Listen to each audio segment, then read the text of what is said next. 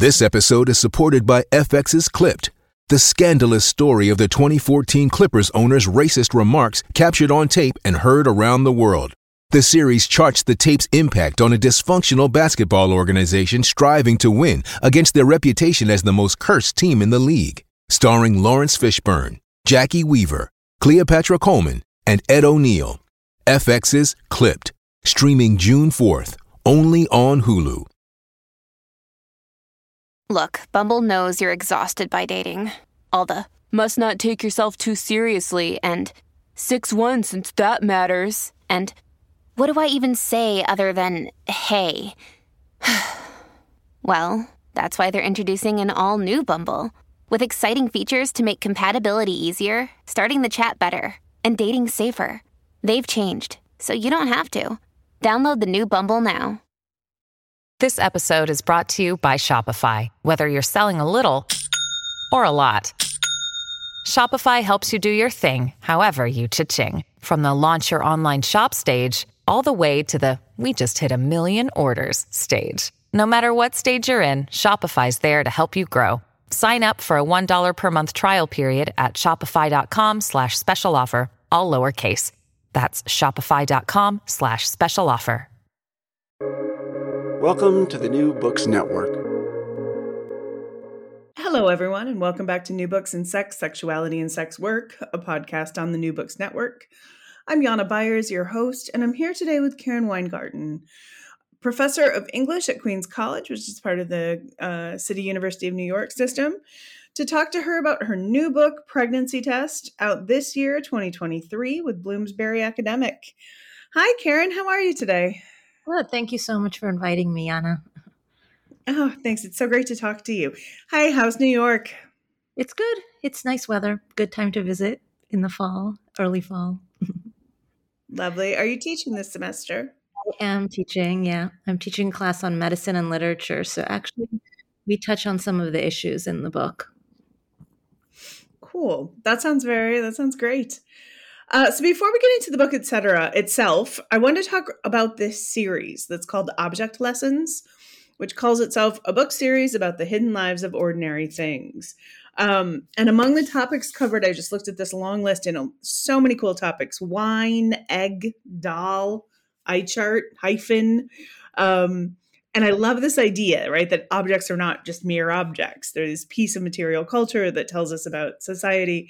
So I wanted to know kind of how this came about. Did you find the series and pitch it, or was it just a natural fit? Yeah, that's a good question. So the series has been going on for a while, and last I heard, and I'm sure this is an outdated number, I think they have something like 80 books in the series. And so, yeah, they've been working on it for a long time. I pitched the book. Anyone can pitch a book through their website. And I had written a short essay for a blogging website on the history of medicine and gender called Nursing Cleo on the pregnancy test. And I got a lot of attention for this essay. A lot of people reached out to me. And I thought, it wasn't exactly where I thought I saw my research going, but in doing a little bit of research for this short essay, I thought there's so much about the pregnancy test that could be explored, could be written, and I wasn't finding a lot out there. And so to me, a series like Object Lessons seemed like a great fit because it's exactly the kind of work that I wanted to be doing. I wanted to look at this object, the pregnancy test, and kind of explore, research, and then share that information with readers. Like, what is this object? And it's so present in our lives. Those of us who both want to reproduce and don't want to reproduce have come to very much rely on this object. And I felt, and I just knew that there was going to be a story to tell there. And so I reached out to the series. I pitched a proposal and I was accepted, and I was very happy about because it was an incredibly fun project to write. Right. And here we are. So How did you become interested in the pregnancy test as something to think about intellectually? Yeah. So like I said, I wrote this short essay for Nursing Cleo, but my thinking about the pregnancy test goes started before then. I'm a cultural historian of reproduction. So my first book was about abortion, and I've also written cultural histories of abortion, and I've also written about other reproductive technologies. And so my interest started there. And then like a few months before I wrote the piece for Nursing Cleo, my sister had what's called a chemical pregnancy. And a chemical pregnancy is when an egg is fertilized by sperm. It implants in your uterus HCG, which is the hormone that all pregnancy tests for, is produced by your body. But the fertilized egg is not viable, so your body quickly discards it. And if you happen to take a pregnancy test in the short window between when the egg implanted in your uterus and before your body kind of decided this is not going to be a viable pregnancy, your pregnancy test will test positive. But then usually within a day or so, you'll start bleeding, you'll get your menstruation will begin, and most people won't even realize they had a chemical pregnancy. But my sister, who really wanted to get pregnant because she had experienced a miscarriage a few months before, was taking pregnancy tests regularly and had a chemical pregnancy and was really, really upset. And so I started doing research about why did she get this positive result that very quickly turned into a negative result?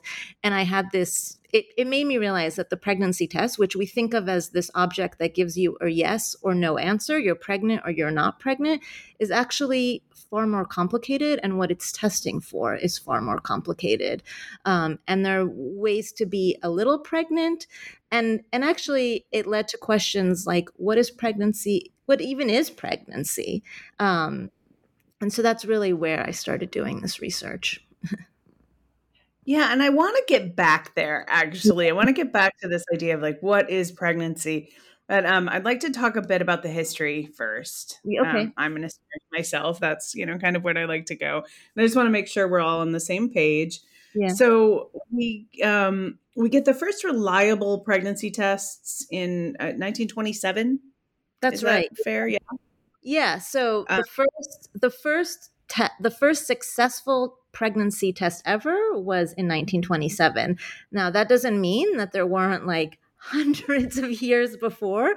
You could even say like 1,000 years before that people would try various things to determine like whether someone was pregnant or not, right? And once you think about it for a moment, you realize, oh, this is actually really useful information to know, right? To know whether the symptoms you're experiencing are pregnancy, or there are many other reasons why someone could stop menstruating, could have other pregnancy-related symptoms. But the first reliable pregnancy test was developed in 1924 by two German Jewish doctors, and it was nothing like the pregnancy test we know today. It required killing a mouse every time you took a test. And so these two German Jewish doctors, scientists, what they discovered is that when they injected mice with a pregnant woman's urine and then waited a few days and killed the mouse and sliced the mouse open, the HCG, and again, remember, that's like the hormone that women produce when they're pregnant, the mouse's ovaries would react to the hormone and would swell. And that meant that the woman the urine came from, or was pregnant. If they injected the mouse with the urine and there was no reaction, it meant that the woman was not pregnant. And so every time someone would want to take a pregnancy test, they would need to kill the mouse. And eventually some of this was improved, but not necessarily in ways that were less animal friendly. Like scientists in Pennsylvania decided that rabbits were easier to use, and so for many years, rabbits were used for pregnancy tests, and that's why it's not an expression that you hear so much anymore. But through the through the 60s and the 70s, a euphemism for pregnancy would be the rabbit died. And that meant that someone was pregnant. Of course, the rabbit died whether someone was pregnant or not pregnant, but it just became a euphemism that derived from the fact that rabbits were often used for pregnancy testing. Yeah, I had heard that before. I'm old enough to remember this, like having heard it, like, or adults saying it or something, or seeing it on television. And I learned from your book finally what on earth that meant. Yeah. Kind of horrified. I don't know. Yeah, and it's funny, right? Even that, like, what are pregnancy tests? Well, what does that mean, really? Like, but pregnancy tests done in a lab by Yes. doctors. Yeah. Right. And one question I had was like, how common was this? Like, how many women actually went to find out that they were pregnant through these means? And like you said, this is not something you could do at home. You would have to go to a lab or to a doctor that offered these tests. But it became pretty clear to me when I started doing research in magazines and in newspapers that American doctors especially advertise this, right? They would tell their patients, like, I could give you a rabbit test to determine whether you're pregnant or not. And I started also seeing ads, particularly in Los Angeles newspapers, interestingly enough, advertising pregnancy tests that clearly used animals to diagnose pregnancy in women. And I should also add that eventually the rabbit was replaced with a toad.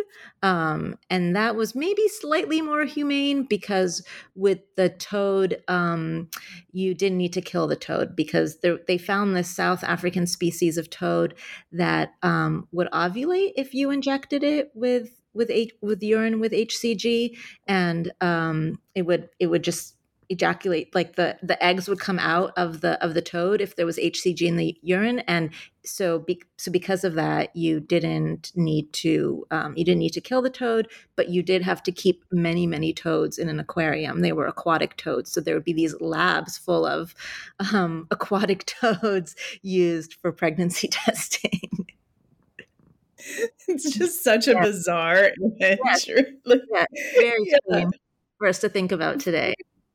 Yeah, very strange. And it's very strange to think about this period where you might be pregnant, you might not be pregnant, I don't know. And you can't figure that out on your own, which is something I really want to stress, right? Before readily available, affordable, relatively easy to use home pregnancy tests, pregnancy belongs to a doctor. Mm-hmm. And so what does that mean for a woman who can't even tell what's going on with her own body, or can, but... Yeah, I mean, I think it's complicated, right? Because I think women can often tell when they're pregnant or not, right? They might guess. I mean, but I think definitively to know, like, whether your symptoms are actually pregnancy or might be stress related or menopausal related, right? There's a lot of ambiguity. Mm-hmm. But to know whether you were definitively pregnant, basically in the U.S., like through the basically the late 1970s, you would have to go to a doctor to take a test. And, one of the reasons this ended up interesting me is because I'm very interested in the history of abortion. And if the pregnancy test intersects with the history of abortion in really revealing ways, because it meant that it was harder to access abortion if you couldn't definitively know whether or not you were pregnant. And often, like, definitive signs of pregnancy meant that you had to wait quite a long time before you were absolutely certain you were pregnant. And so that also meant accessing an illegal abortion in the United States far later in your pregnancy, which also might result in more complications. It might mean that you were more likely to die, or you might have a harder time finding someone willing to perform an illegal abortion if you were, past your first trimester and at that point knew that you were definitively pregnant. And so doctors had a lot of control in this era when it, and And I found some examples of magazine articles and advice columns written by male doctors where they would actually say that in some cases they would refuse a woman a pregnancy test if they thought she was going to get an abortion, right? And so it was really a way of controlling information, and by controlling this crucial information, it was also a way to control women's reproductive lives. Sure. And and who gets to know, right? So do you have to, this information can only be released to your doctor, who might only release it to your husband, That's right. etc. Yeah. And there's actually, there's stories of women trying to get the information directly from the lab as opposed to their doctor, because sometimes it would take labs like a week or two to even report it to the doctor, who would then take a week or two to report it to the patient. And labs wouldn't release the information to women directly. Everything had to be mediated through doctors. And yeah, there are also stories about doctors telling husbands that their wives were pregnant before the women themselves actually knew. And so it really brings home how the pregnancy test was used as this tool of control, essentially, especially when people couldn't take it at home. Wow. But then Margaret Crane comes along and changes everything ish, asterisk. Yes. Yeah. So who is she? Who is this woman? Yeah, so Meg Crane, as she likes to be called, she's wonderful. She's in her 80s. She lives actually in New York City, and when she was in her 20s, when she was a designer, and she got a job working for a pharmaceutical company, Organon, which still exists today. And she was working in Organon, doing a lot of secretarial work, because even though that's not why she thought she was hired. And then one day she sees this row of test tubes lined up in the lab at Organon. At this point, this is the late 1960s. So at this point, pharmacies are no longer relying on animal testing for pregnancy tests. They've devised a way to test for pregnancy that is basically taking a bunch of like HCG and other kinds of hormones and creating a reaction in the lab that will tell you whether or not you're pregnant. It's not as simple as today's pregnancy tests where you have one or two lines, but at least it doesn't require, killing an animal or injecting an animal with urine. So she sees these test tubes, these chemical pregnancy tests, and she asks someone, "What is this?" Because she didn't know what it was testing for. And so a doctor who worked in the lab, who she had become friends with, told her their pregnancy test. And he even walked her through like how these tests work. And she noticed that at the bottom of the test tubes, there was a mirror or a very shiny surface underneath. And the reason that shiny surface existed is because the way you could tell whether you were pregnant is if you were pregnant, a ring, like almost like a small little donut ring, emerged that was reflected in the mirror, and that meant you were pregnant. And no donut ring, just kind of like a splotchy pattern, meant that you were not pregnant. And so Meg looked at this, she heard the explanation, and she thought, you know what? This doesn't sound that complicated. Like, this actually sounds like something women could do at home. And because she was kind of bored with her job and because she was a designer, she kind of just decided to spend some free time coming up with a design that women could use at home. And she just kind of scrapped together materials. She came up with a prototype and she showed it to her boss. And he was completely dismissive of her and was like, "No, absolutely not. We would never want to put this in the hands of women. There would be outrage. We would get sued. Women would jump off bridges because they would learn they were pregnant, and, there'd be no one to take care of them." And so she kind of dropped it, but she did leave the prototype at work. And then not that long after, like maybe a month, maybe 2 months later, she hears that there's actually a meeting to discuss a home pregnancy test, and no one told her. And so she basically has a lot of gumption. She sneaks into the meeting with her own prototype and adds it to the lineup of home pregnancy tests that they're looking at, and just kind of takes a seat in the corner and waits for the meeting to begin. And they had hired an advertising exec by the name of Ira Sturavant to come and help them choose which home pregnancy tests they were going to go ahead with. And Ira looks at all the tests and kind of hears like a little bit about how each one of them is designed, and then looks at Meg and looks at Meg's test and is like, well, this is the only one that really makes sense. This one has a little lid that women could, urinate in. It was just like a much more eloquent design. And Meg's boss, the vice president of Organon, is very dismissive at first and is like, no, this one is never going to work. It's not cost effective.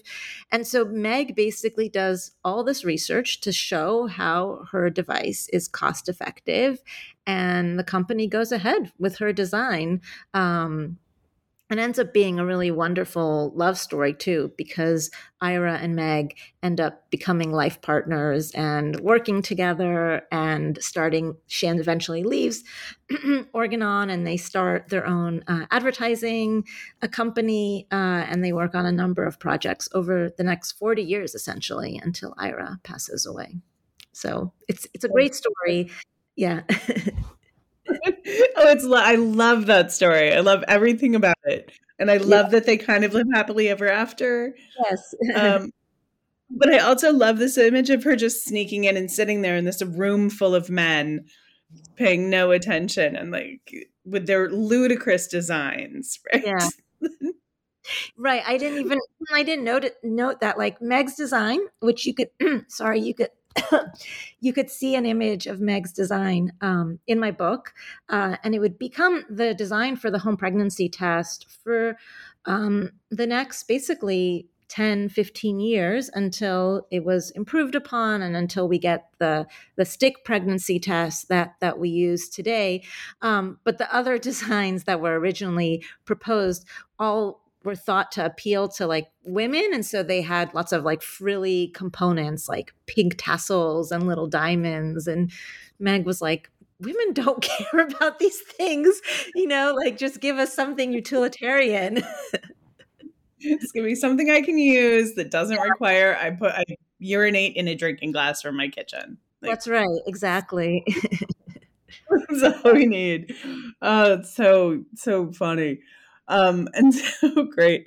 So, I mean, this is then the home pregnancy test is an option, but it's by no means done with its development, right? This was like a 10-step process or something. Yeah. Yeah. I mean, so they designed it. There's a patent in Meg's name in the US Patent Office that you could find if you search online. And then they had to begin kind of getting permission to market and sell it. And it turns out that the FDA was very reluctant to give permission. It wasn't clear whether they needed the FDA's approval.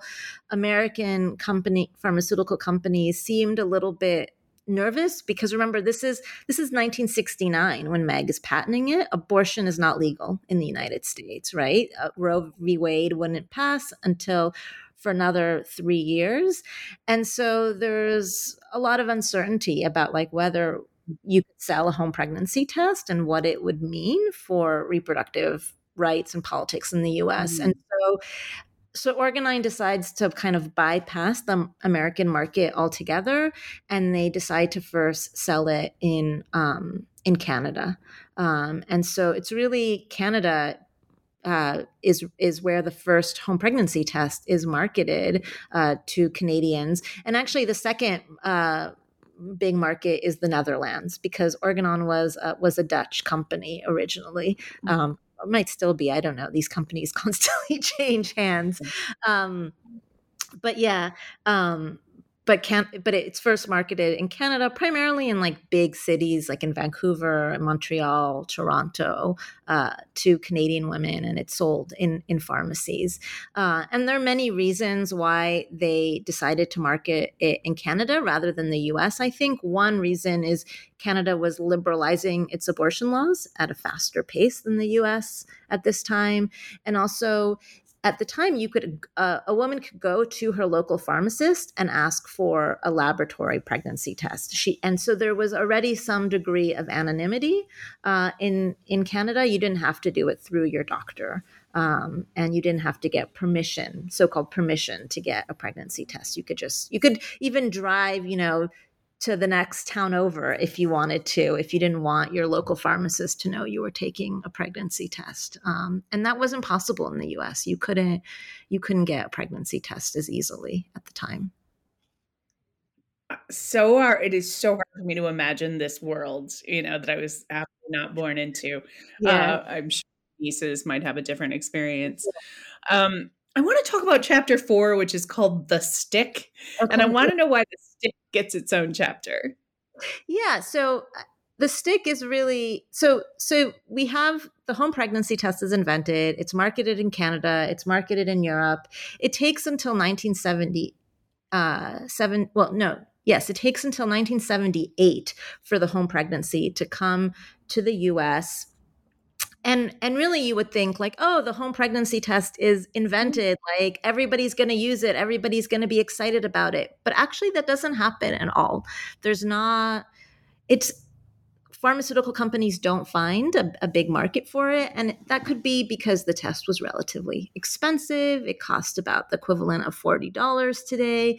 It wasn't super reliable. It had to be you were basically mixing chemicals together, right? And if you didn't do it exactly, the test could be wrong, or it could give you like ambiguous results. And there was also a lot of doctors and even women's magazines were discouraging women from taking the home pregnancy test. Pharmaceutical companies actually took out ads like discouraging women from using the home pregnancy test and to continue to go to their doctor for a laboratory test. And so it's a very kind of sluggish market at first. And it really wasn't until the 80s when the technology, the science advanced enough that the stick pregnancy and like early variations of it were invented, that the home pregnancy really took off, where all of a sudden the home pregnancy test became a little bit more affordable, but also more importantly, more reliable and just, easier to use. And one of the things I didn't say is that with these earlier home pregnancy tests, you had to wait 2 hours to find the results. And it was, it was shortened to an hour and then 30 minutes. But really, it took until the 80s, and with the invention of the stick pregnancy test, which is called an ELISA test, right? Which uses actually the same technology as COVID tests that have become so familiar to us during the pandemic, where all of a sudden you only had to wait 1 or 2 minutes to get your results, and that was really transformative as well. And it meant that the home pregnancy test became incredibly popular, to the point where today it's hard to imagine anyone finding out they're pregnant in any other way, right, than that home pregnancy test. And so I gave the stick its own chapter because I think it transformed our relationship to home pregnancy testing and home testing in general, really, right? The idea that you could test for things at home, which was itself a relatively new phenomena, that you wouldn't have to test for things through the mediation of your doctor. Yeah, that right. And very soon, we saw this just a couple of years ago. All of a sudden, if I'm calling the health minister to talk about what happened with my home corona test. Yes, that's right. Yeah, really interesting.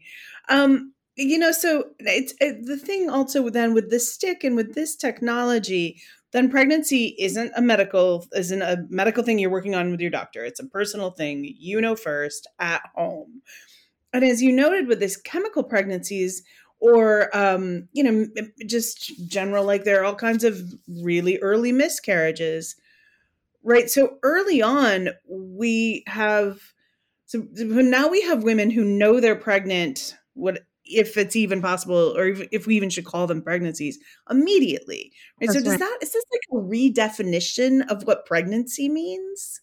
I think so. I think it does change how we understand pregnancy, right? I mean, and even like these earlier home pregnancy tests, that the kind that Meg developed, or the laboratory tests using animals, you usually had to wait at least 2 weeks after a missed period to check, right? And so one thing that I think a lot of people don't realize is that when you first miss your period, you are technically already considered 4 weeks pregnant, right? Because the way we date pregnancy is from the first day of your last menstrual cycle.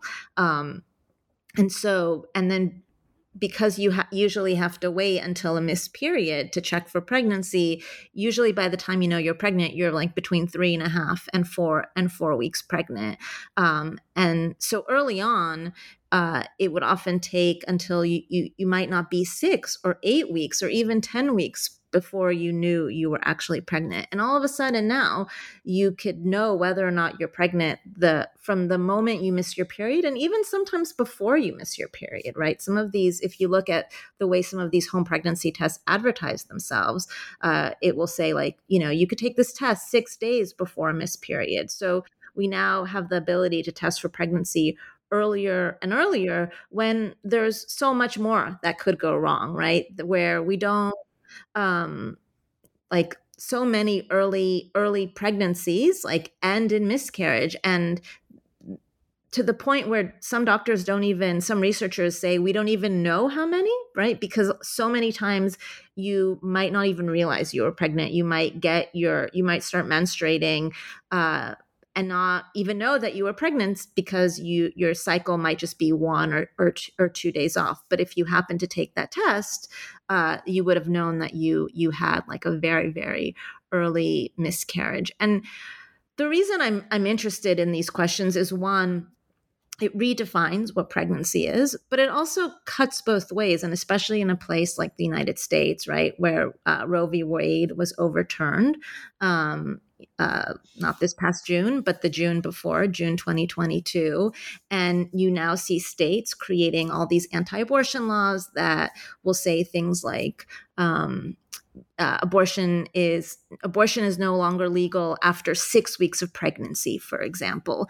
And someone might think, well, 6 weeks of pregnancy, 6 weeks is a long time to know whether or not you're pregnant. But if we remember that most people don't find out that they're pregnant until 4 or 5 weeks, and that's really just if they're testing right away, like right when they have a missed period, giving someone just like a week or even just a few days to access an abortion in a state where abortion is already very, very hard to access, really redefines like what pregnancy actually is. And, in an earlier era when these pregnancy tests didn't exist, no one would have even thought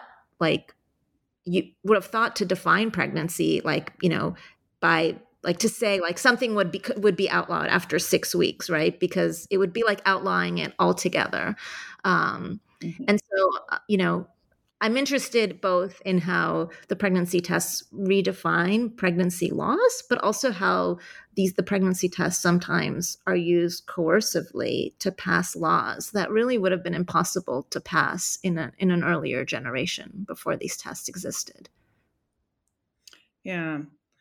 I kept thinking about, while I was reading, I kept thinking about the whole pregnancy industry, right? The whole thing, right? From testing, obviously, but then Facebook groups and gender reveal parties and mommy influencers. And there's all this, like, this ongoing commodification of women's reproductive systems.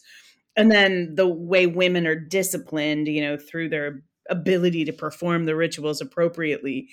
And I'm not sure I even have a question here, but I'm just wondering if doing this work, you as a person, a fellow person upon whom reproductive expectations have been opposed, thought about like what this has done to kind of our broader culture surrounding pregnancy. Yeah, I mean, I think it becomes another way to, I mean, to announce pregnancy. And I learned through doing this research that some of these home pregnancy companies actually pay celebrities to take home pregnancy tests and post their results on Instagram or on Facebook or on Twitter. And that, the pregnancy test becomes like another like, status symbol, Mhm. another marker of announcing pregnancy. And you see it everywhere on social media. And I hadn't really noticed it until I started doing this research, just how pervasive the home pregnancy has become, as a way to announce pregnancy, as and it just feeds into this whole culture of commercializing, commodifying motherhood, commodifying pregnancy, and the pregnancy test. I think maybe more than any other object has become a way to make that kind of announcement. I don't want to condemn people or like criticize people for doing it, but but it is you do have to ask like why like what why why share your home pregnancy test on Instagram. um so Yeah, this like I understand that an image is worth 1,000 words, but yeah, I'll go with the two. I'm pregnant. Like yeah, I don't, yes, yeah, yeah, as opposed to the stick you've urinated on. But yeah, and the but I certainly do not want to be one more person telling yeah, people who are trying to reproduce what to do with their bodies, yeah. because there's enough of that out there. There definitely is, and I think for me, it just went to show, like, wow, this test it's so pervasive. Like Aziz I in the book I talk about the scene from Aziz Ansari's Master of None, the TV show, and there's a scene where Denise and Alicia, two of the main characters, who are trying to get pregnant with the help of a friend who's donating his sperm, essentially, and they find out they're pregnant, and the entire scene is wordless, but you see them looking at a stick, and they hug each other, and that, like, they just learned that they are pregnant, right? And to me, it was such that scene kind of encapsulated so much about the pregnancy test, like, power and this moment, and the way it's become so pervasive that every viewer watching that scene knew that what that little stick they were watching, what we're looking at, is a pregnancy test, and what it told them, right? Because it's become this object that we're all familiar with now, whether or not we've taken a pregnancy test ourselves. Yeah, we definitely live in a pregnancy test world. It's very interesting to think about. Really Yeah. cool book, and a great read too. Really readable, fun, great prose, great stories. Highly recommend this book to God, everyone. Everyone should read this book. It's a really fun and really cool. Thank you. So I have just one more question, which is what's next? What are you working on? Yeah, I'm actually working on I'm going back to writing about abortion, which is what my first book was about, and I'm working on a collection for Penguin Classics that will bring together various short stories, excerpts from novels, poems, essays from the pre-Roe versus Wade era that represent abortion, to show how the abortion debate changed over the course of the late 19th century and into the 20th century until 1973, when Roe v. Wade passed. And so that's my current project. I'm hoping to finish it in the next few months. And then after that, we'll see. Yeah, world's your oyster then. All right. Karen Weingarten, professor of English at Queen's College, thank you so much for taking time to talk to me today. Yeah, it was a pleasure. Thank you, Yana. Excellent. All right. Take care. You too. Bye-bye.